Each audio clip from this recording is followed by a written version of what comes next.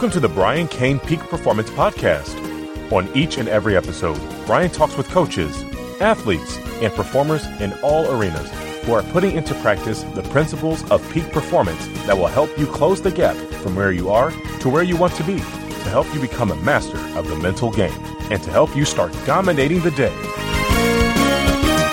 Hey, how you doing? Brian Cain, your peak performance coach here with the Brian Cain Peak Performance Podcast. And today our guest is Mark Doran, better known around the world and in baseball and softball circles by one name, Dorney. Dorney was a 1983 Major League Baseball first-round draft pick, 23rd overall by the California Angels. He came to them out of the University of Wisconsin, where he was a two-sport athlete in baseball and football. Played quarterback, defensive back, kicker, and punter for the Badgers football team. Dorney, appreciate you making time out of your busy schedule to sit down and talk with us here on the podcast, man. Thanks for joining us. Oh, I love it, man. It's fun. If you would, Dorney, let's go back and talk about, for you as a player at Wisconsin, two sports, and then in Major League Baseball, what was the mental game for you? Well, the mental game for me was simplifying everything and actually quieting the game down.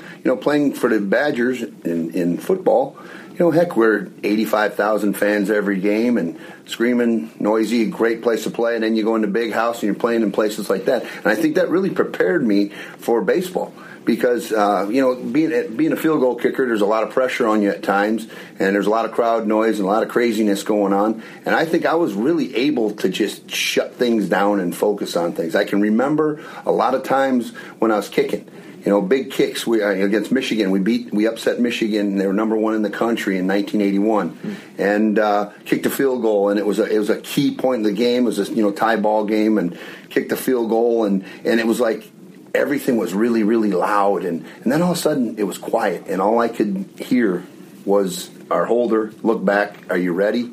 And I nodded my head, and I heard him, yell to the line, "Ready!" And before that, I couldn't even hear anything.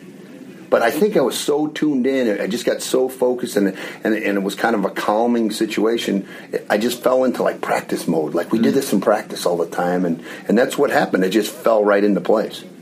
So if you go back as a place kicker now, this is 2015. You're kicking in 1980 to 83. Can you go back and clearly describe what you did as your routine?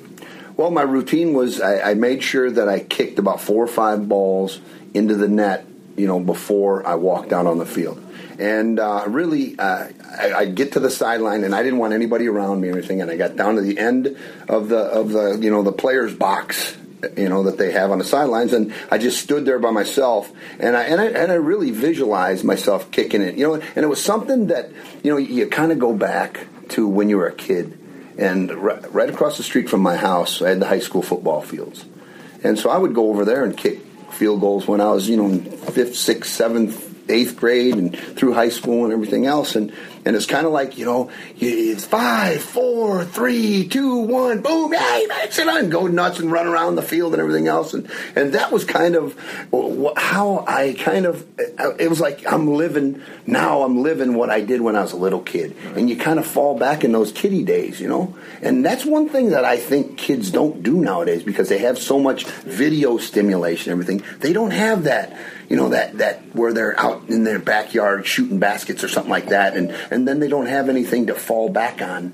when they do get in those pressure situations. I think that's something that kind of flows into them growing as athletes. I really think being able to reach back into those memory days and say, this is what I've done for this moment. Mm-hmm. And I think that takes you in the moment, and you've done it ever since you were a little kid. So you've gone over it and over it and over it your entire life. So you couldn't wait for those spots. So your whole life is like a visualization and preparation up to that point that when you finally get in there, you're like, wow, I've been here before. Yes, yeah. And I really think that's what it should be. No doubt. I really believe that, and I think that's where young athletes today have lost that. Mm. And I think that's where maybe some of the stuff that you do, I shouldn't say maybe, I think that's where some of the stuff that you do kind of comes into it, because that's what you're trying to do, is get them to think, I've been here, done that, wore the T-shirt, you know what I mean? Okay. So we did it when we were kids growing up. So, and now that I look back at it and listening to you talk, that brings me back to those days and saying, wow, as a kid, I was preparing myself as a professional athlete then. So it's kind of neat. So a lot, like many athletes, they have done the mental game without even knowing they were doing it. Right. Now take that to baseball. So you've talked about the football place kicking routine. You were obviously a great hitter when you played. Now one of the top, most respected hitting coaches in all of softball. What was your hitting routine like? When did your at bat start? When did it end? When it goes back to the same things. Hitting the home run in Little League, and running around the bases. You did it with your friends playing ball.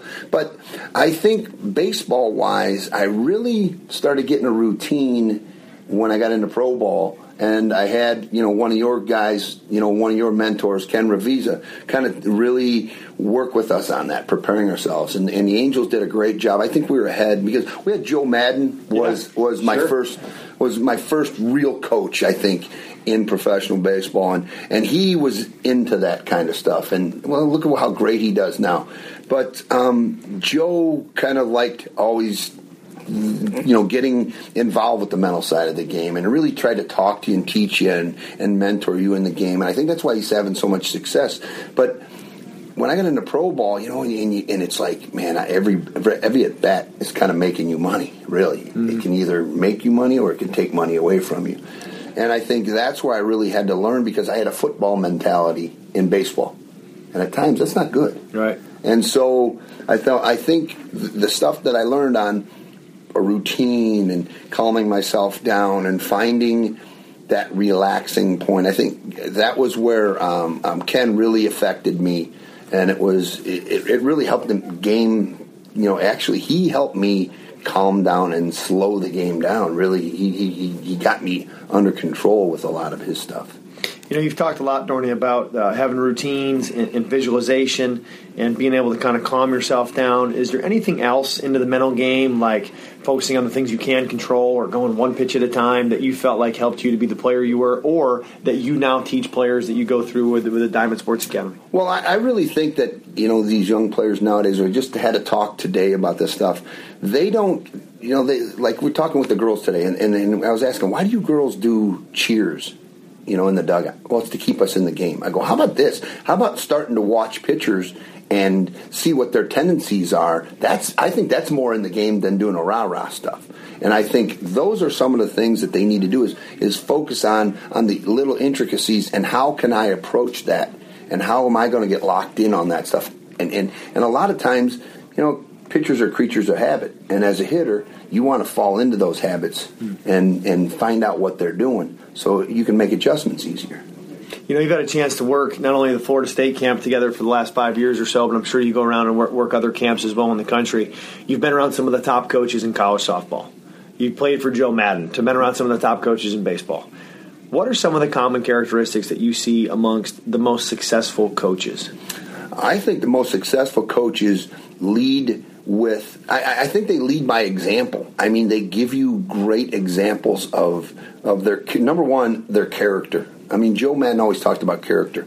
He talked about, doing the right things, practicing, with a purpose of, you practice to try to be perfect. And it's not just practice. It's not going through the motions. And I think that's part of his thing. And he expects everybody to be at a certain level. And being around some of the great people that I've been able to meet, that's the one thing I find out from everybody is there's always a purpose. There's always a purpose behind everything they do. I think there's some people, some coaches out there, and I don't think they're very successful because they have a routine and they just do this routine and they don't really have a purpose for that routine. They just throw, hey, here's our practice schedule. Let's go through it. Boom, boom, boom, boom, boom. Okay, we're done. See ya. Later, go home.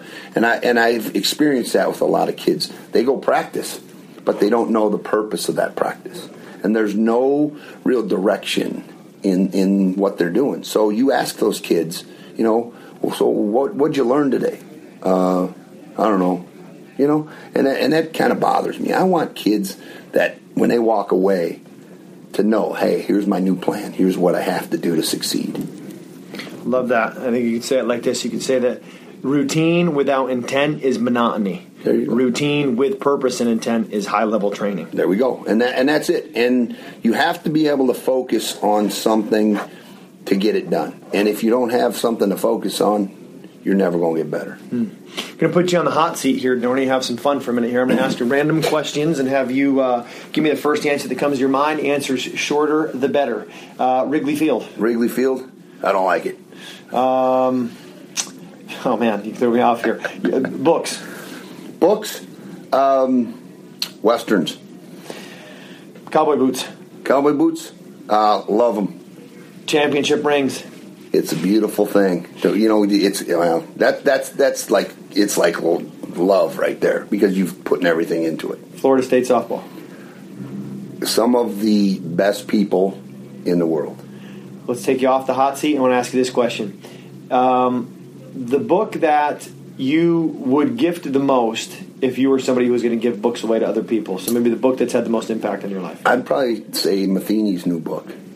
Matheny Method. Yes, it was. I mean, I really like that. Matheny Manifesto. I really like that. That's a heck of a book. What's the number one takeaway for you from the Matheny Manifesto?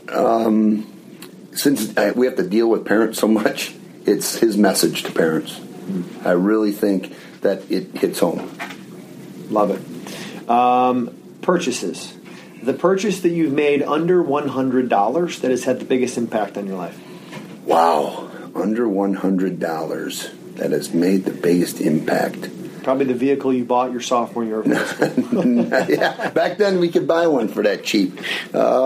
Geez, that's a tough one. I can't think of anything off. Probably my first real leather baseball glove, because my father bought a really nice glove for me, and I had to work it off for him, and it really made me appreciate what I had. And it was, I'll never forget, it was a stinking Montgomery Ward's all leather glove, but it was a beautiful glove, and I treated that thing like my baby for 4 years. If you could go back and talk to the Mark Doran that was playing professional baseball, knowing what you know now, what would you say to him? Pay more attention to detail. Don't think you're a great enough athlete to make up for a lot of things. And I think that's what happened. I fell into a trap where athletically, going all the way through college and everything else, athletically, I think I was more gifted than a lot of people, and I was lucky enough to get an opportunity to play. And I thought that would do it for me. I worked hard, but I didn't work hard enough on fine-tuning everything. I thought it would just come to me. And last question for you here, Dorney, is the $1 million question, right, which we've asked almost everybody who's been on the podcast. What do you know now that you wish you knew when you were just getting started, let's say, in your coaching career? So you've been coaching for a while now, and when you just got started, what do you know now you wish you knew then? When I first started coaching? Yeah. I'd probably have to say dealing with kids now compared to the past, it's really more difficult, and I wish I would have known all the techniques that I know now back then, because the kids that I trained back then would have been so much better because they didn't have all the outside crazy influences. Last question, Dorney. Is there any question I didn't ask you on this podcast that you think I should have? No. All right. You did a great job. It was pretty good. Man. Thank you for joining us, man. If people want to get in touch with you and they want you to come speak at their clinic or work at their camp or anything like that, or they want to ask you more questions just about your experience, is there a way that people can contact you, an email address, Twitter account, anything? Contact me at diamondsportsacademy@gmail.com. That's diamondsportsacademy@gmail.com. Dorney, appreciate you making time, Thanks, man. Thank you so much. Appreciate it. My pleasure. Today's podcast is sponsored by Potential Apparel. Potential Apparel is on a mission to inspire athletes to reach their true potential. If you're serious about reaching yours, then you have to go check them out. They make awesome clothing for dedicated and committed athletes. I'm a huge supporter of what they're doing, and that's why I wear their clothing with pride. Make a statement and join the movement today at potentialapparel.com. Be sure you use promo code Brian Kane with a space between Brian and Kane for 15% off on your first order. Dominate the day with Potential Apparel. Thanks for listening to the Brian Kane Peak Performance Podcast.